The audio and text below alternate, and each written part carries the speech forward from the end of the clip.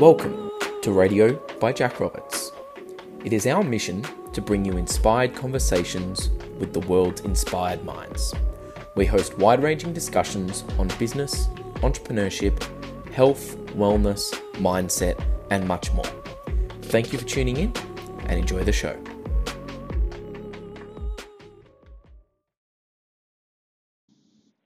Our guest today is Rebecca Neal.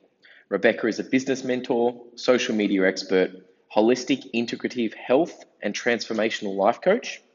Through her coaching, Rebecca helps visionary women remove obstacles from their lives and start turning their passions into profit.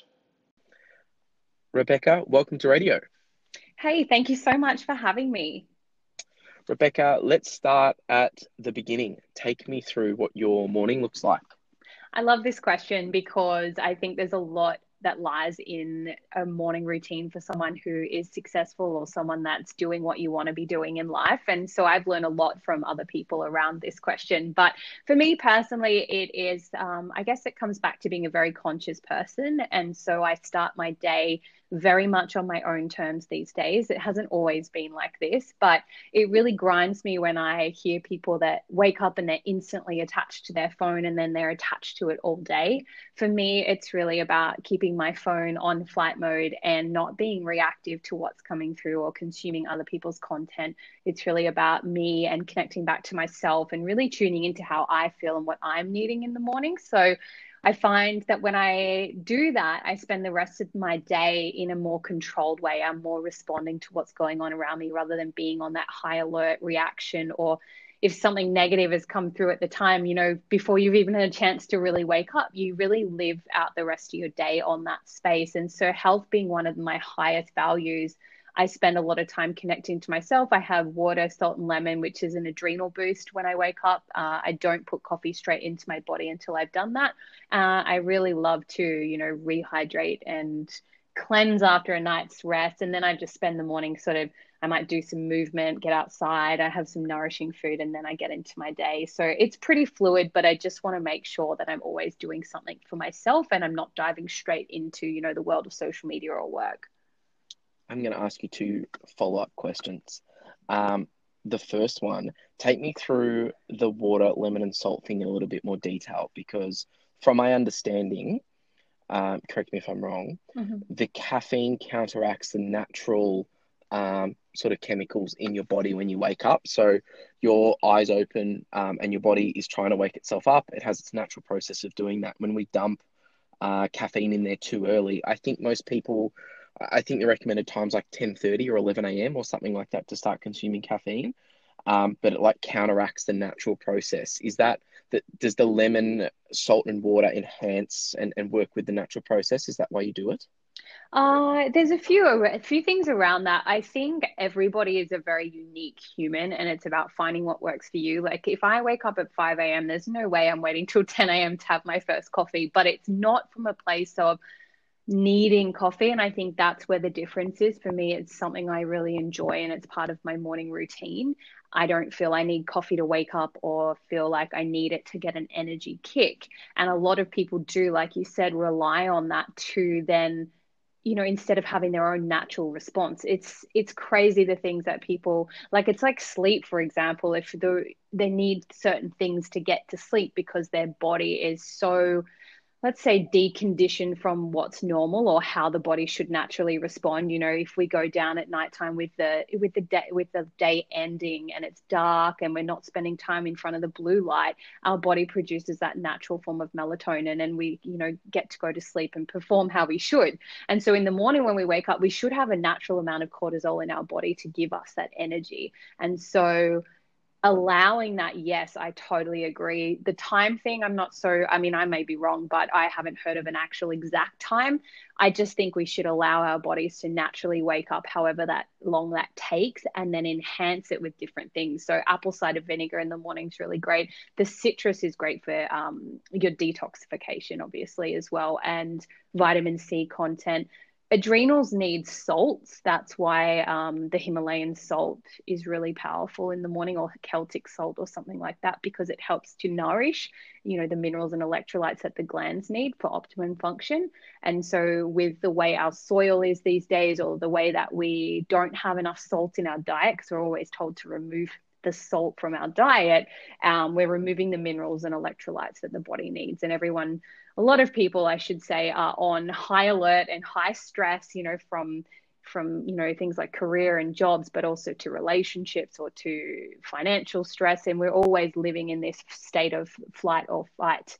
And so that really does help nourish those things and start the day the right way. So I suggest at least before having a coffee, have a huge glass of water, move the body, do some things before you just smash your body with that caffeine hit, because caffeine is going to increase your cortisol levels anyway. That's what happens when you ingest caffeine. So if your body is used to you putting that caffeine in as soon as you wake up, yeah, your body it's going to get lazy and not naturally produce what it's meant to. That mirrors exactly what I've heard. I heard that your body produces approximately, and it does vary person to person, but about 4 hours of cortisol in the morning. So depending what time you wake up would depend on what time your first coffee was. But if someone sort of woke up at 8 a.m., obviously it would push back their coffee time. If they woke up at 5 a.m., it would be earlier, but it's about riding through that first wave of cortisol that your body produces before you ask it to produce more by stimulating it with caffeine. Well, that makes sense now. I see where that time things come from, definitely. Yeah.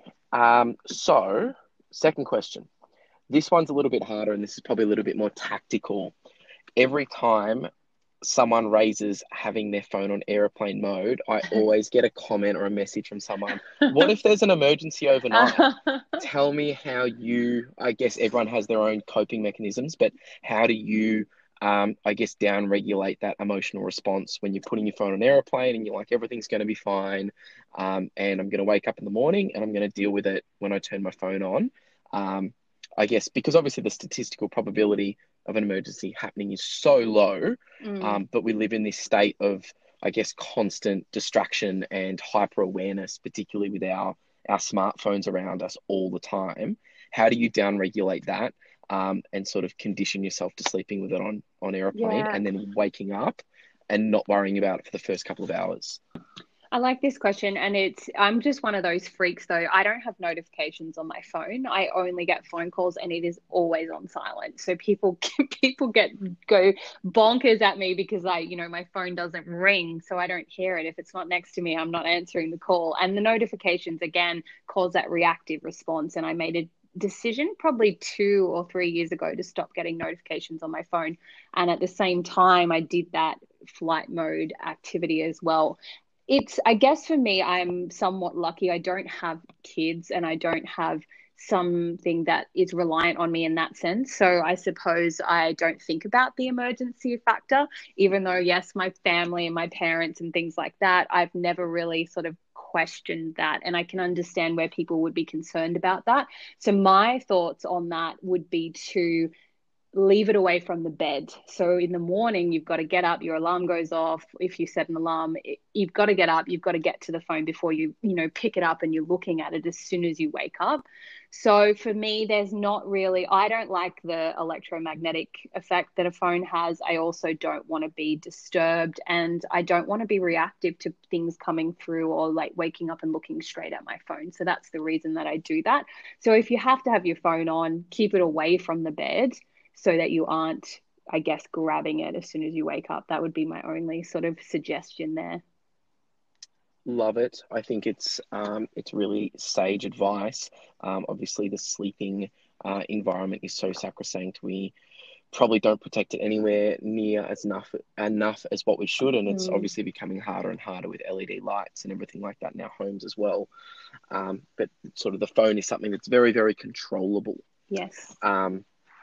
So once you've woken up, you're getting into the day.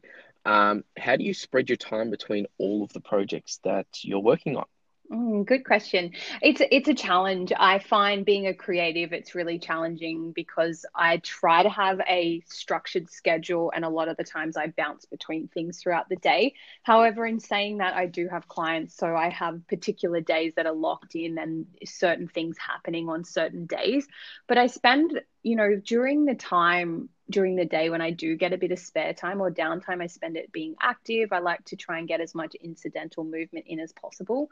And working from home definitely has its challenges. I've been doing it for such a long time now, but watching people over the last, say, 6 months with the whole COVID situation, it's really challenged a lot of people finding their new routines and their new groove in doing that.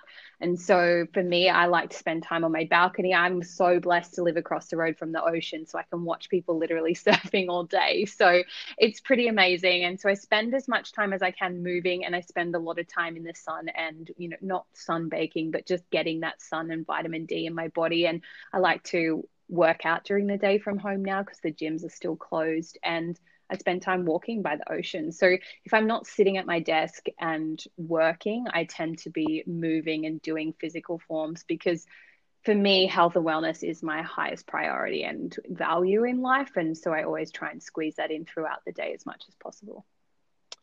We probably neglected to mention, in your own words, what is it exactly you do, and what do those projects look like across the day? Okay, how do I summarize what I do in one sentence? It's always hard. So, I am a business mentor and a social media educator for women. And I guess I teach business and social media marketing as a whole.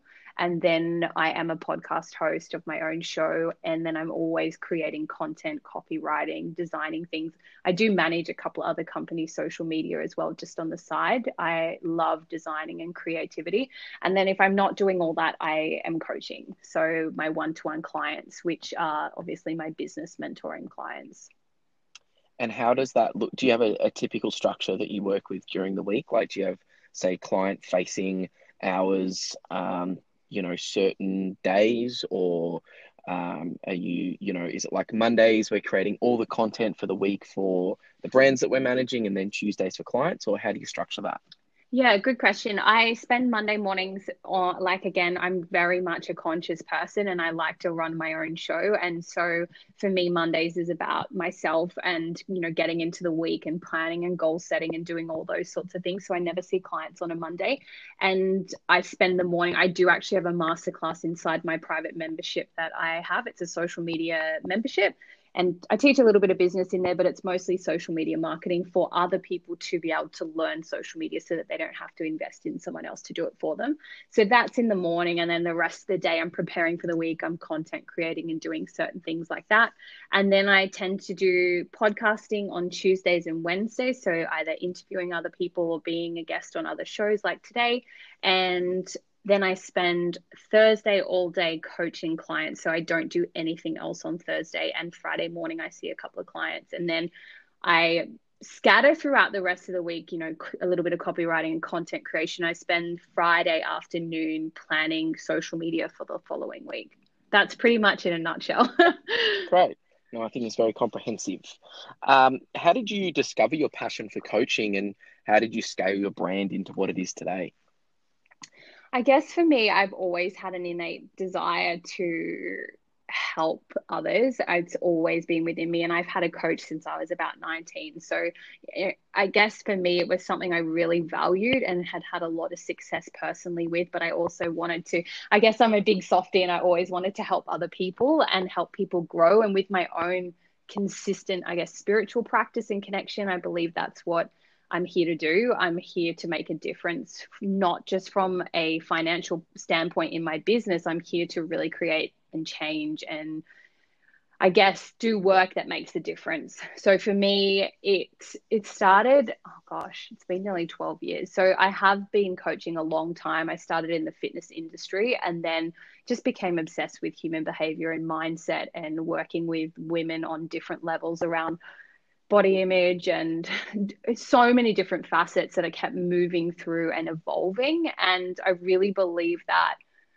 doing work that gives us that personal fulfillment and makes a difference to others, but also contributes to the planet, is when we're really living out our mission. And that's what I highly value my work as. I really believe I get a very high level of fulfillment from what I do, but I also know that the work that I do makes such a difference in others. And by creating that change in others, there's a consciousness change in the planet, because those people that they're implementing what they're learning and teaching their kids, their friends, their family. It just creates this ripple effect. And so I believe, I guess, for the scalability, it comes from the longevity, I guess, of always being where I've been. It's taken time. I've really invested in my own growth and invested in my learning, invested in mentors and coaches to help me get to where I am, but also having that willingness to pivot and evolve as the times change as well. I think that's really important. I think a lot of people can get stuck and say, oh, this is how I'm going to be forever, this is what I'm going to do, and they don't move with the times. So for me, it's been a very fluid journey. I've been a coach the whole time. However, I've changed what I coach on. I've definitely found my space now. I probably won't change for quite some time now, but over the years, I moved with fitness, and then I studied nutritional science and health coaching, and moved through life coaching, and then moved more into the business space naturally, because people were watching what I was growing myself. And I always taught myself so many things and spent so much time learning, growing, and investing in mentors. So for me now, I have a chance to give back to others and be able to create that change in other people's lives, to have the life like I have created. So I feel like I'm almost obliged to do what I do to help others see, what's within them, that they can actually live out their passions and turn it into profit. A personal brand is something that is becoming increasingly important within the digital marketplace. What are three things that you do yourself to build your personal brand online? Awesome question. I love personal branding. And I think one thing before I give you those three things is that personal branding, I think people really underestimate the importance of having a strong personal brand. And I see it a lot, especially in the network marketing space. I work with a lot of women in the network marketing space building their own, businesses online. And what I find is people jump online to try and sell whatever it is they've signed up to be a part of. And there's, no shame in being really excited about the product that you're aligning with. But what the missing piece is that they don't build a strong personal brand, and they just spend time pushing and trying to sell this product. Whereas they need to actually take people on a journey, of know, like, and trust before people spend time and money with you. It's really important to build that trust with people, show people what you're about, and really create that strong personal brand. Because if you don't, and say that product or service or whatever you're selling, even if it's an offer like inside your coaching business, you will crumble. Like if the product goes down, you go down with it. If you've got a strong, solid personal brand, you can plug anything into that and it won't matter what happens to that product, because people are there for you. People love you and what you're about and who you are. So that's really important when it comes to a personal brand, is making you solid in that space and then plugging in whatever your services and products and offers are to that.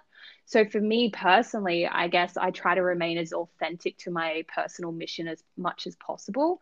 So that would be my number one thing. It doesn't matter what other people are doing online. I really try and remain in my own lane, and I stay long enough in it to see the results. And if not, I then pivot. I don't get distracted by shiny objects and try and do what everybody else is doing because I think it might be working or that person's changed to that. So I really stay authentic in my personal mission. I feel like too many people online are swapping and changing like their underwear. They really don't master one thing well. And maybe that's why I've been able to scale my business as well. And so they're too busy comparing other people. They're modeling things too much and not actually staying true to themselves and what they're there to do. I also spend, probably number two on that is, I also spend a lot of time engaging and being social on social media. So I think a lot of people miss this key point. Social media is a place to be social. It's not just about trying to push a product or service. You want to be spending time engaging and building relationships and genuine connecting. Even if you're a product brand, you want to make sure that there's a human side to you, because people are craving that more than ever right now. People love human connection and interaction. So I think it's really important to spend time engaging. So on a daily basis, I spend a minimum of an hour to 2 hours engaging on social media to build my personal brand and genuine connection. And then The third thing would just be to make sure you're adding so much value on a daily basis, to be of service and to give, give, give. Like it's like Gary Vee says, it's what is it, jab, jab, right hook. It's really about giving so much and you'll be rewarded in the end. So showing up and adding value on a daily basis, teaching people things, helping people solve their problems with your, product or service or offer. It's very interesting because obviously Gary Vaynerchuk's content is he promotes a lot around being social on social media and interacting with everyone. And there's this, I guess, this little issue that we're having at the moment with social media where people are feeling very, they can feel very dependent or like they're spending so much time on their phone. And I was listening to Mimi and Alex Icon about this. And they were talking about how they started on YouTube and now they've got a podcast, they've got a whole heap of things, a whole heap of businesses, and they actually have stepped away from consuming social media. And they're like, social media is designed to create. So we create whatever we want to create that day and we put it out to the world. And then we don't even really listen to what comes back. Like we're obviously aware of it, but we sort of check our socials. Like we literally go on post and then don't look at anything, don't interact with anything until one day of the week. And they go on Friday and they reply to all their comments and do all of that management. And I guess for me, it was a really interesting way of thinking about it because there's so much like, yeah, you have to post and respond to your comments and, be in your DMs and be across absolutely everything. And then it was this second perspective that was like, yes, you can do that, but why don't we structure it in a way where it's not also interfering with your life? You can create what you want and put it out there to the world and then measure the response in your own time. I thought it was a very interesting approach to it that was just a little bit different to what Gary preaches all the time as well. Totally. And I love that. But I also feel like if you're in the building phase of your business, going on social media once a week to connect with people that may have messaged you at the start of the week, you potentially have lost that person.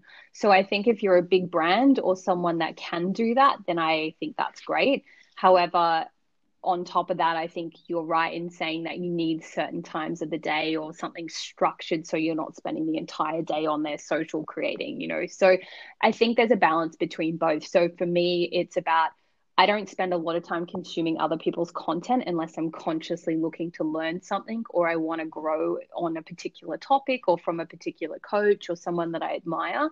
And then it's about spending an hour in the morning or an hour in the afternoon that's scheduled in my diary to do the engaging. And it's a very conscious activity. And I think that's where people are getting stuck in the scroll hole, I like to call it, where they're just constantly just watching and consuming everybody else's content. And so something that if you're in a business sense, I teach my clients to create before they consume so that they're actually sharing their authentic message because it can get warped and lost because they're consuming so many other things that are online. They forget what their mission is or how they would word it because they've seen other things.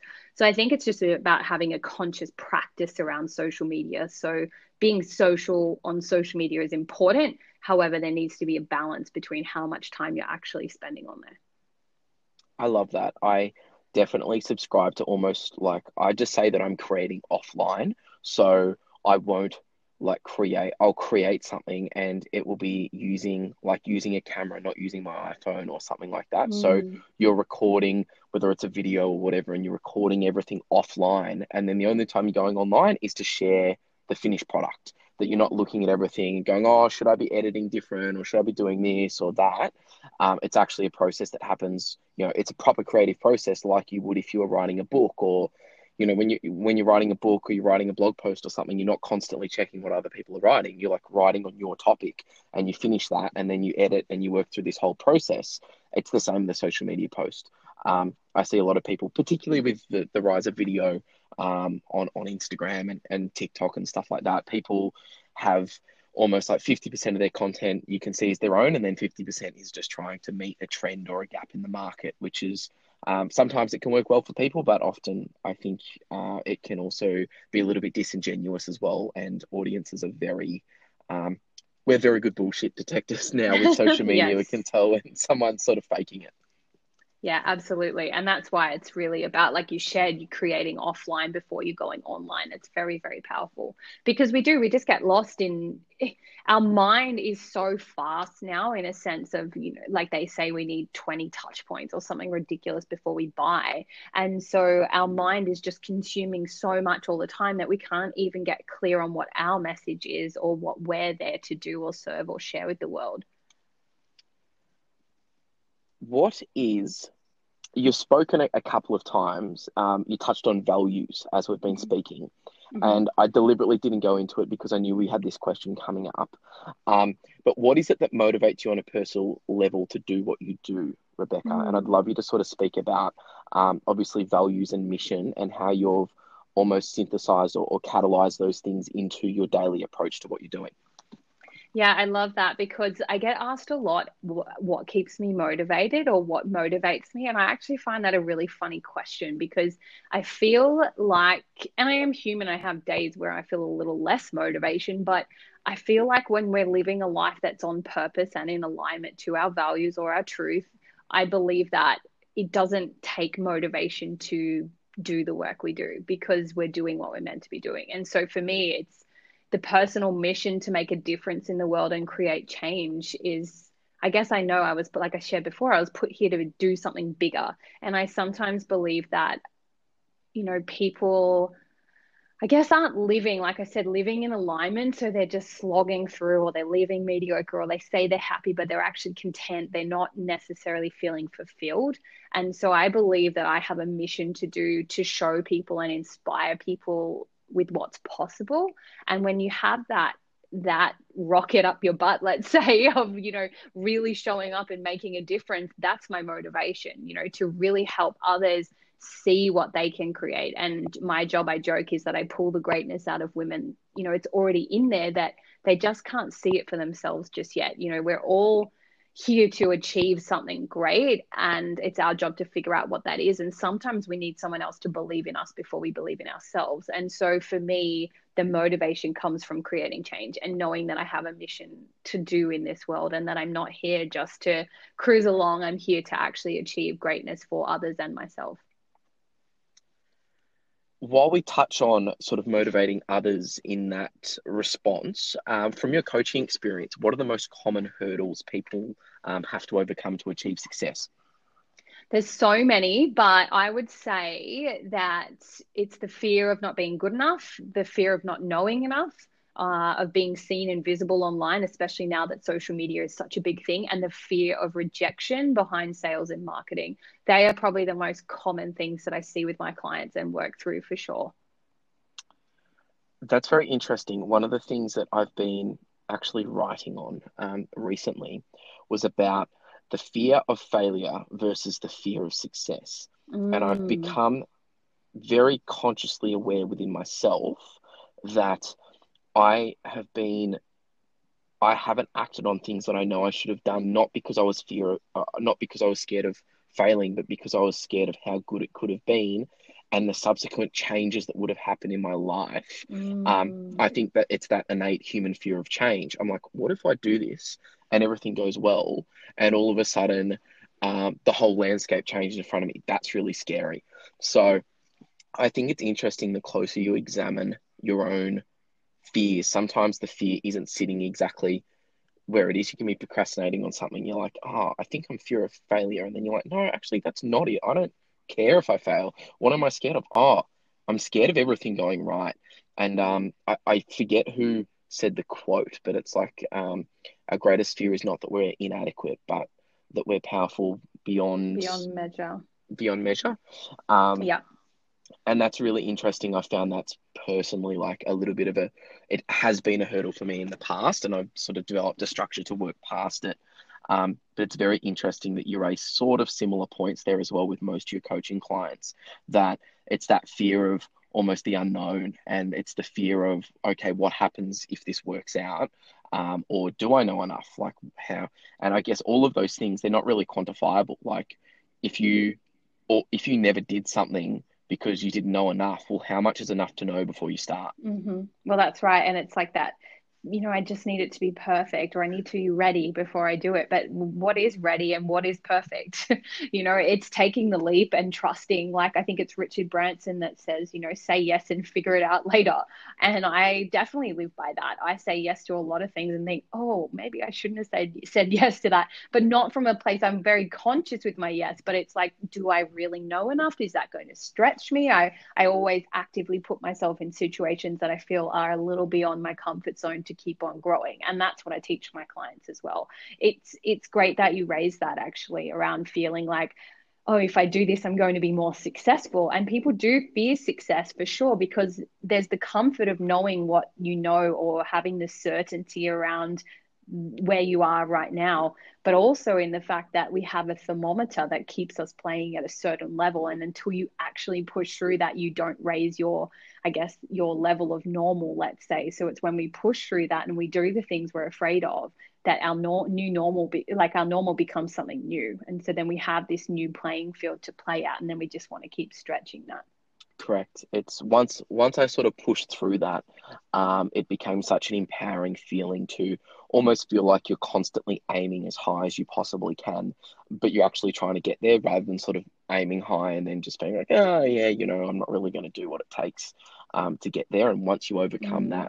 that fear, it actually it's an exponential growth from that point. Once you overcome the first hurdle, you then just crave it more and more and more, and you want the change and you want the challenges, and you want them fast and hard, and as many of them as you possibly can get. Yeah, you almost get addicted to the excitement of challenge. And, I always joke that I'm driven more by challenge than I am by money, because I just love that I just crave that excitement around achieving. And so I think it's really cool to set yourself mini goals and challenges along the way. Absolutely. I'm definitely motivated by the process rather than Hmm. by the outcome. I would rather put together a transaction and be known for putting together that transaction than actually get paid for it. Yeah. It's the achievement and the recognition is a great motivator for me personally within business, than any of the financial outcomes.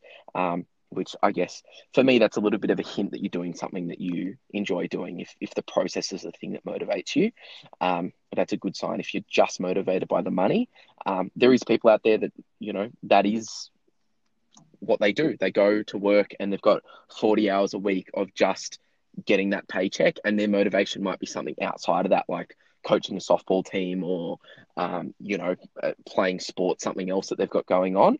But I think for most of us that have to do a 9 to 5, it's about finding something that you can actually enjoy the process rather than just be thinking about the financial outcome all the time.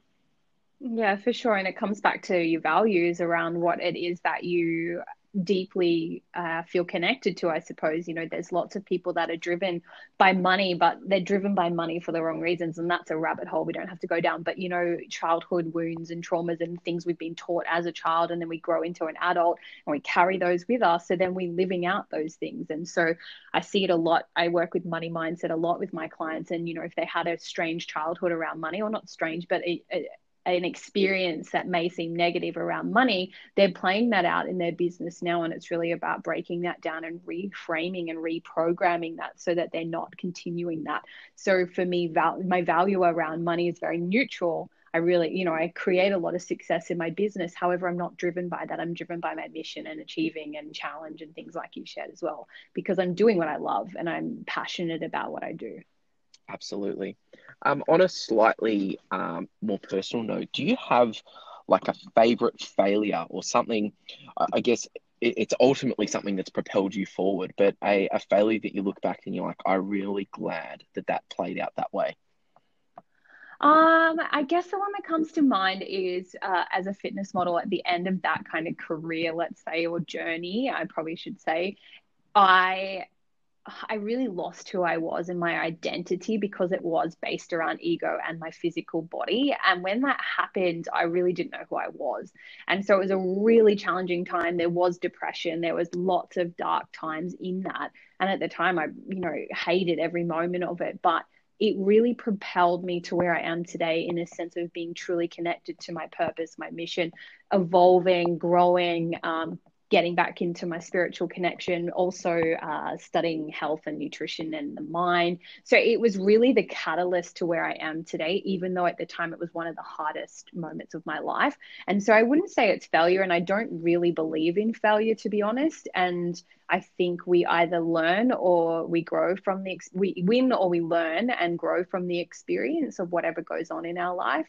And so for me, that was more something that comes up that I guess really pivoted me out of where I was and completely shifted my whole world. I moved. There was so much in that created the success I've got now, for sure.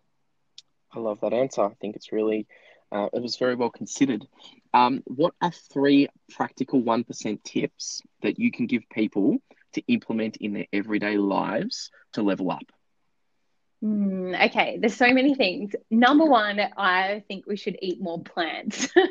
And that sounds a bit bizarre, but I really believe that no matter where you are or what you're playing at, whether you're a mom or a 9 to 5 or you're an entrepreneur, we need to nourish our mind and body. And I believe that they get so overlooked, and there's an incredible amount of nutrients that can really have a powerful effect on our mind and body.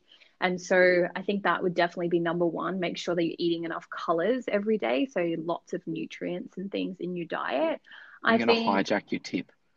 it's so great. I love plants, but one great thing that I've added on to that as well is if you are choosing to eat animal protein, make sure you eat the absolute highest quality that you can afford, obviously, firstly. But most of the people listening to this podcast will be in a Western country, and it's likely that they can afford to buy organic, grass-fed and finished beef or wild-caught fish or anything like that. Factory farming, this is a whole episode, but factory farming, your meat and your protein is really not good for you. So it's about getting in. Actually, I always recommend eat better quality, the best quality meat you can find, but only eat 30% as much as what you normally as you think you should, and then the rest is plants. I love that. And I definitely still eat animal protein for sure. I eat about 20% animal product, and then I eat 80% plants. And that's what I say. Most people don't eat enough plant-based products. I don't mean plant protein. I just mean plant whole foods. And so I love that you shared that, because I've been organic for nearly 6 or 7 years now. I'm very conscious about the meat, and yeah, like you said, the fish. Factory farming is a scary topic, and it's definitely one for another time. But I think being very conscious and investing your money into high quality meat and just eating less of it, like you said, so that you can afford to if you think it is pricey. So for sure, eating more plants and eating more organic produce is very important when it comes to animal products, especially. I think movement is something that's really important. I'm just coming back to the mind, body, and soul. They're the three things that I really base my life around. And so, movement, I don't think we move enough. And I definitely have struggled with this since working from home and working online over the last many years now. But when I was in the gym, I was always lifting things and picking up things and moving around like we did in the caveman era. That's how we were born to be, is to pick things up that are heavy, lift things, move things, go for long short bursts of like high intensity training. And so I think if we can move incidentally a lot more, that's what's going to really help us remain healthy. So I think movement is important. And then another thing that you could implement daily is some form of connection to ourself. And I know that will probably make a lot of people feel uncomfortable, but there is just too many people now that cannot sit in their own comfort of themselves. And so, you'll see people at cafes, they can't just sit there and admire what's going on in the world around them and people watch, I like to call it, but they've got to be on their phone all the time. And I think have more presence and connect back to yourself on a daily basis, however that looks. If it's sitting in silence, if it's laying in the sun, or if it's, being out in nature, or if it's listening to meditation, reading a book, spend some time on the mindfulness piece of life, because it's really sad that so many people are so disconnected and not spending enough time connecting to the truth of who they are. I think it's great. One of the things that I had a guest on the show a couple of weeks back now, Max Gomez. He runs a startup They have an app called Breathwork. Um, I love it. It's a really great way to just add a little mindfulness practice into your day. I use it before bed. But he was like, meditation for the first time. It's like running a 5K with no training. You sit down, you close your eyes, Yeah. like, what the hell? So breathwork's a great way to get into it because the exercises start at 40 seconds and then go up to like as long as you want them to go for. The other one that is very interesting, and a monk called Dan Depani. I was listening to him on a podcast, and he said, sit in front of a mirror and talk to yourself for 10 minutes. I Oh, think that's a mirror really, work. yeah, which was really interesting because then it's not even that sit quietly with yourself. Like you can make noise and you can look at yourself and have your eyes open Mm. if you don't feel that comfortable, but just sit there and have a conversation with yourself. I thought those were two like really interesting ways that are a bit of a twist on the norm to get in touch with yourself as well.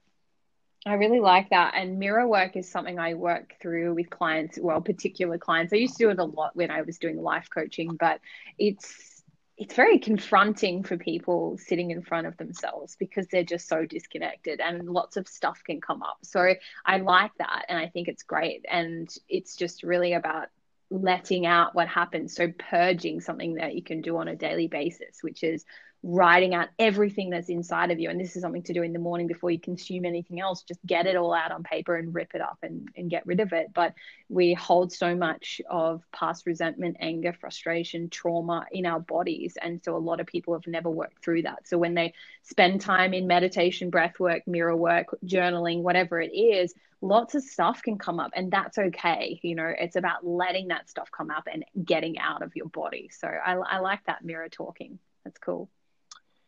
If you could give 18-year-olds setting out on their journey one piece of advice, what would it be? This is such a cool question.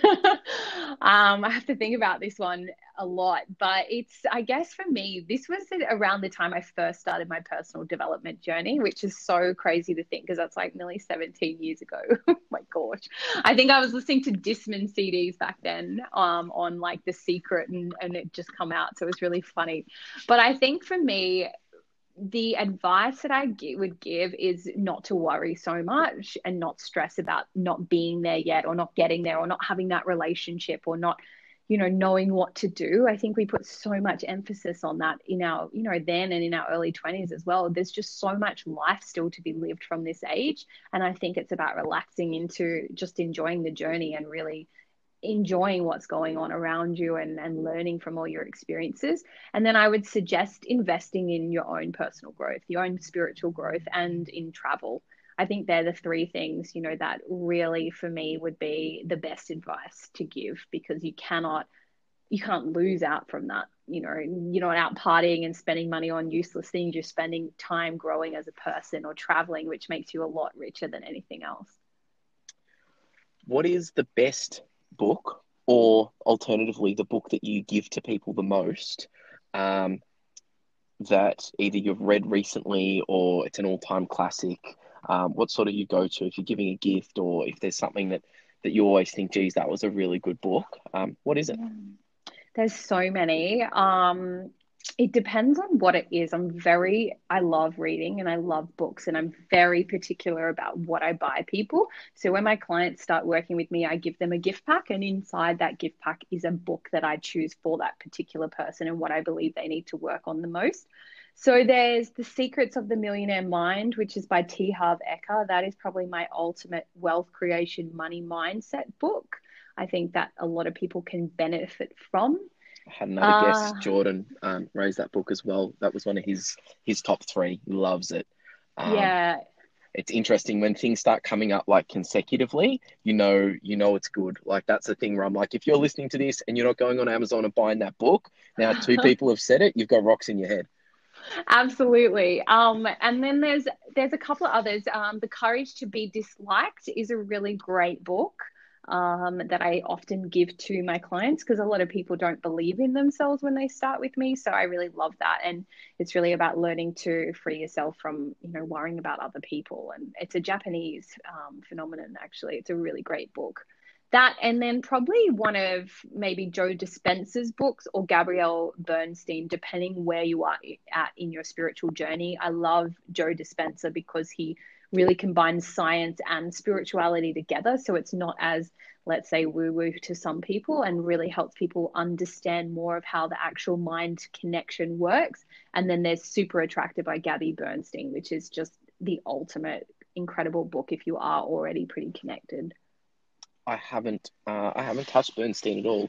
I've dabbled with Joe Dispenza a little bit. I think um, it's all about making it accessible because that can be quite hard. Like I finished reading Eckhart Tolle a little while ago, Mm, and I found that very dense. yeah, Like I got through it, but I was like, geez, if you gave this to someone, they'd really struggle. Like it's maybe like getting a totally. kick in the teeth. Um, Yes, for sure. And that's why I am very conscious about the books that I choose for people. So for me, what I'm currently reading is The Course in Miracles, which is like a year-long training manual, and my girlfriends and I are doing it together. And it is like you said, Eckhart Tolle's books. I read 3 pages and take a ton of notes, and that's it for the day. It's just really intense. It's a really, really it's like the Bible, really, in a spiritual sense. So it's like lots of weird sentences and strange wording and strange concepts to really take your mind on a rabbit hole journey. have you read the Bible?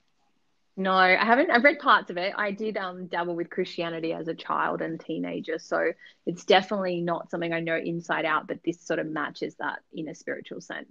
One thing I would encourage people to listen to if they have the time is regardless of your views on his, I guess, political views and things like that. Dr. Jordan Peterson's biblical lecture series. I think it's 11 or 12 parts. Each of them's about two Mm, hours long. He talks about the psychological implications and benefits of the biblical texts. So it's not wow. about God. It's not about really believing in any of that. He basically takes from the Bible and says, this is what you could do to empower your own life. That's a really great, if you've dabbled in any kind of Christianity or if you just had any interest in what's going on with the whole, I guess, religion and how it fits into spirituality and things like that. That's an excellent thing. It's really accessible. It's on YouTube. It's on his podcast. I love listening to him on podcast Wow. because I can put it on 2.5 times speed and like get through a 2 hour Yes. episode in like 45 minutes. I love Um, that.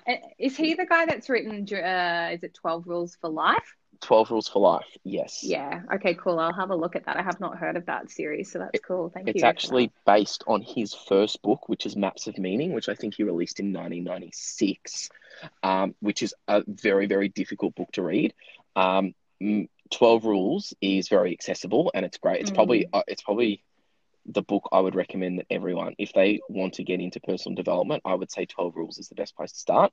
Um, but Maps of Meaning is much more academic, and it talks about the Mesopotamian creation myth, paganism, how it relates onto Christianity and a whole heap of things. It touches on the psychology of things as well because he's a clinical psychologist.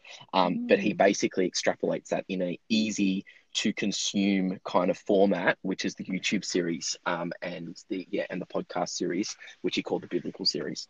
Awesome. So that's a great way to get into it if you've never sort of delved deeper into the Bible, but you've always been like, how does my spirituality fit in with religion? Because I do think that they are.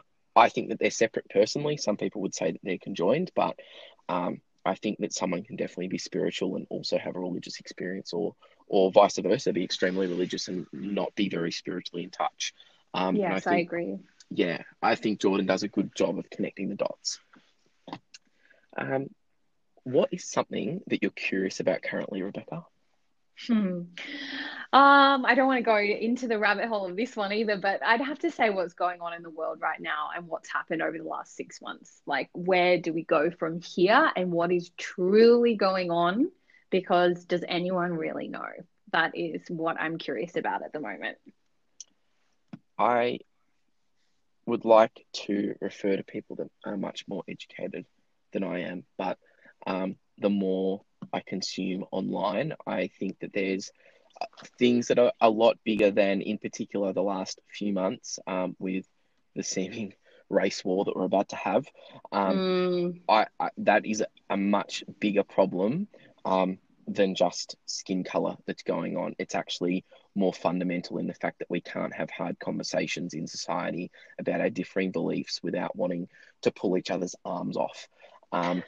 And that's from what I've seen I and what like I've that theory. consumed, that's actually the problem. It's all these other things are surface, like, COVID. You've got people that are upset about.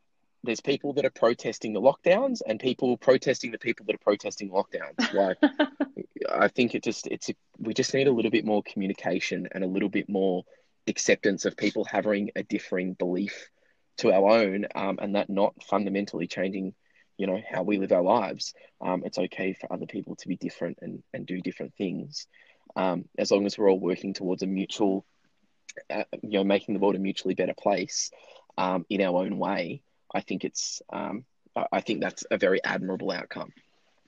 Yeah, I agree. I think that's the ultimate goal has been lost, which is to work as a team really and have our own viewpoints and be an individual but come together collectively, right? And so I think you've really nailed it there. Yeah, one of the things I've seen emerging, which has been interesting, um, and I understand that racism is obviously, a bit of a hot topic at the moment.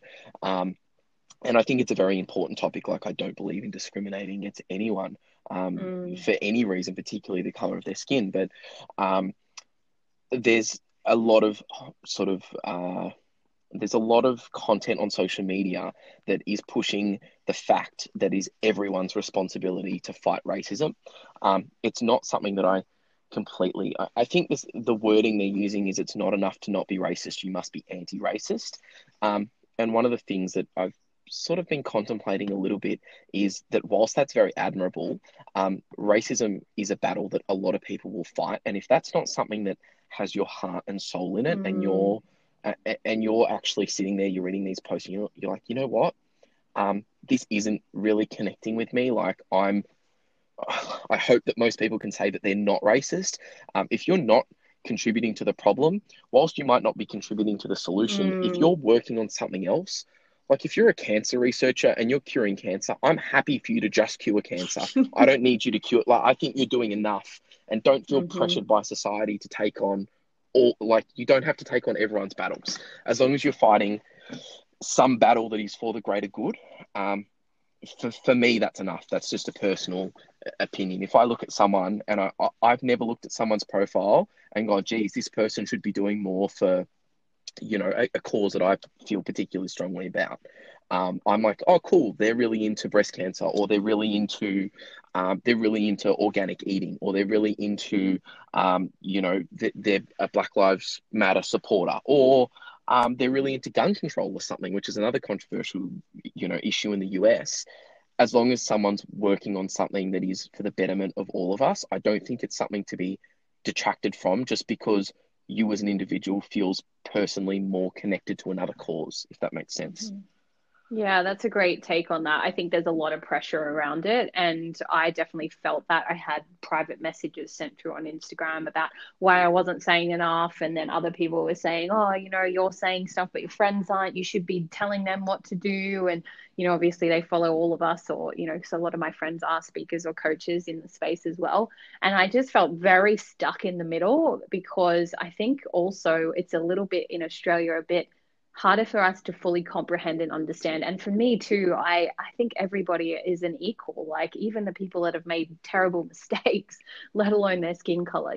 So for me, it's very hard to wrap my head around. And I think when you don't know enough, try not to get involved, unless you have, like you said, that deep desire to really want to help and connect to what's going on. So yeah, I like what you shared there. I also think, there's an element of, I think it's important to be deliberate with our speech and our thoughts. I haven't spoken public. This is the first time I've sort of started to express my thoughts on the situation. And I'm glad we got there in an incidental way. It wasn't what this conversation was meant to be about, but I think that it becomes one of those things where I actually thought about it for 2 weeks, and I really, I really thought, okay, how do I think? Like, what do I think about this situation? What's important to me?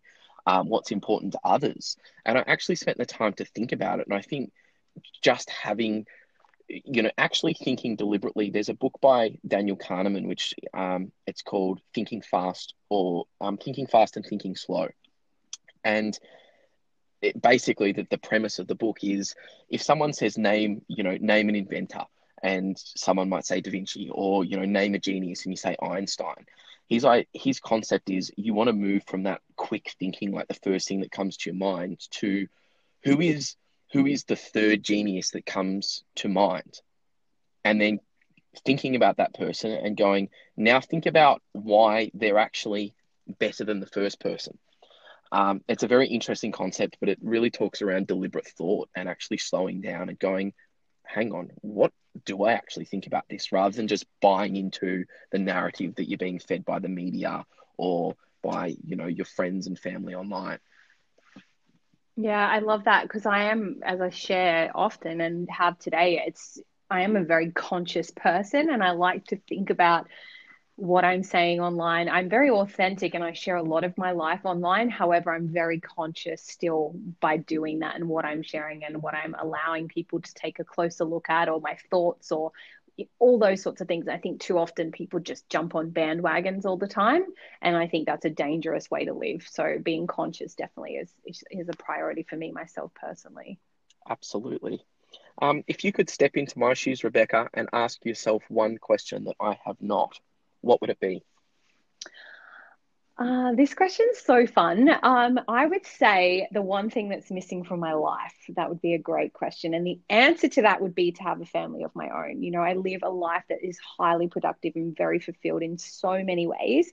And I guess this is one thing I don't have control over, the timeline sense of that. And I'm really looking forward to having kids because I think there's just this beautiful, natural, inquisitive mind to a child, like a curious, like mind that can teach us so much. So, I think so many out there are like, oh, my kids stress me out so much and it's awful. And come back to the place of being in a space of having this as a blessing and what you can actually learn from the beautiful little souls that they are. So for me, that's the one thing that's missing from my life that I'm super excited about exploring in the future. It's very interesting. It's one of the things that, as I've aged and had birthdays and researched and spent a lot of time on self-development, I realized that I think that parenting is the most important job on the planet, and it's something that we probably don't. I don't want to go into this in length because it's probably a whole podcast episode, but I think it's probably the most important thing that someone can do on this planet, and it's something that probably isn't put on the pedestal in modern society with all of the distractions, everything we have going on, and I guess sometimes the capitalist society that we live in, it's actually really, really cool to be a really good parent. And I think it's, it just comes out in your voice. You're obviously really passionate about something you're looking forward to. It's something you really want to do a good job with. I think that's very admirable. Yeah, thank you. I think it's just a great chance for us to create conscious children and be able to learn for ourselves, but also give the tools to our kids. And I think, relationships and children teach us. They're our greatest assignments in life. And I think they really are a blessing. And sometimes they're taken for granted, I think, in both forms. So, Rebecca, if people want to find more about you online and about your coaching and everything you do and your podcast, where can my listeners find you? Awesome. So it would just be at rebeccaneal.com.au, and it's Neale, my surname. And then you can just find me on Instagram at I am Rebecca Neal, and you can find my other handles to my podcast and things on there as well.